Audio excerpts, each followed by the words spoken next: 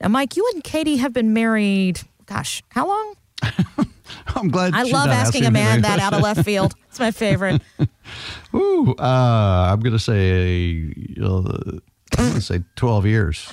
You're going to say. We don't know for sure. Listen, it's between 11 and 12, but That's she's forgotten great. our anniversary 4 years in a row. That's so I got true. so I've got some You got some weight there to pull there. Okay. And also somebody asked us that question as a couple one time, and I got it right and she got it wrong. So Well, you've been married for, we'll just go with 12, just to let's make go a 12. I'm even pretty sure number I'm right. here. That's right. But I know that you do focus on these things because you're a financial advisor. But a lot of our listeners who are married need to ponder this question. What age will the two of you be before you can collect your full Social Security benefits? Well, believe it or not, as a couple, the vast majority of folks surveyed by Nationwide said they don't even know. Mike, you dive into this stuff all day, every day for your clients, and you, of course, look at the future for you and Katie as well.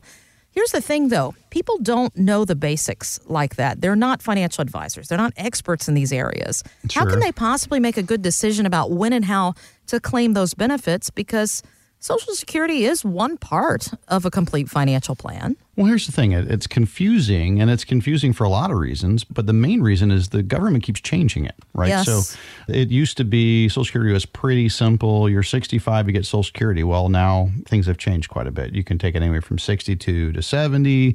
They've got something called full retirement age, FRA. That number keeps moving based on your age. At one point, again, that was 65. Now it's your age and then a fraction of that age, So when you're 66 point whatever years old, then you can get full retirement age. So in everybody's defense, for the individuals that are confused about it, it's probably based on frustration. It's based on a lot of good reason. They keep changing the rules.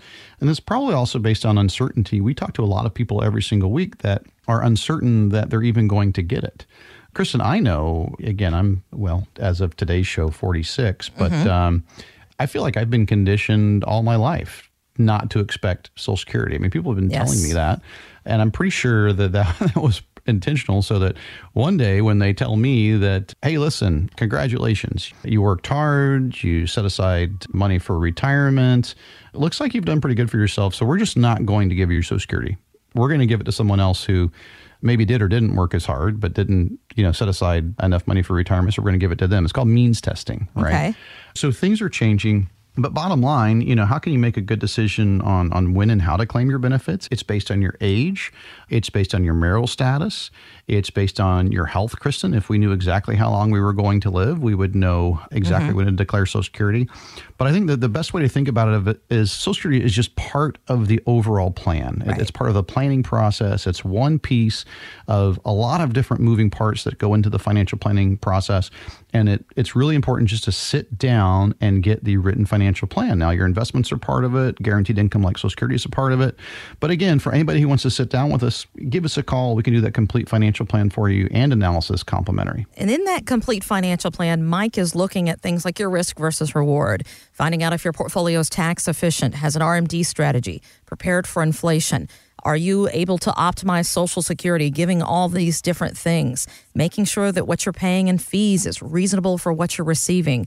So if you're retired or 59 and a half or older, find out if this type of planning, active wealth management, could help you be more confident and efficient now and in the future of your retirement with that complete financial plan of $1,500 value.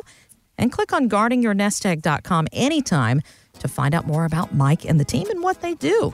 And don't go anywhere, because next we are going to give you some insight about how taxes are going to affect your post-career income. Guarding Your Nest Egg with Mike Lester of Talon Wealth Management.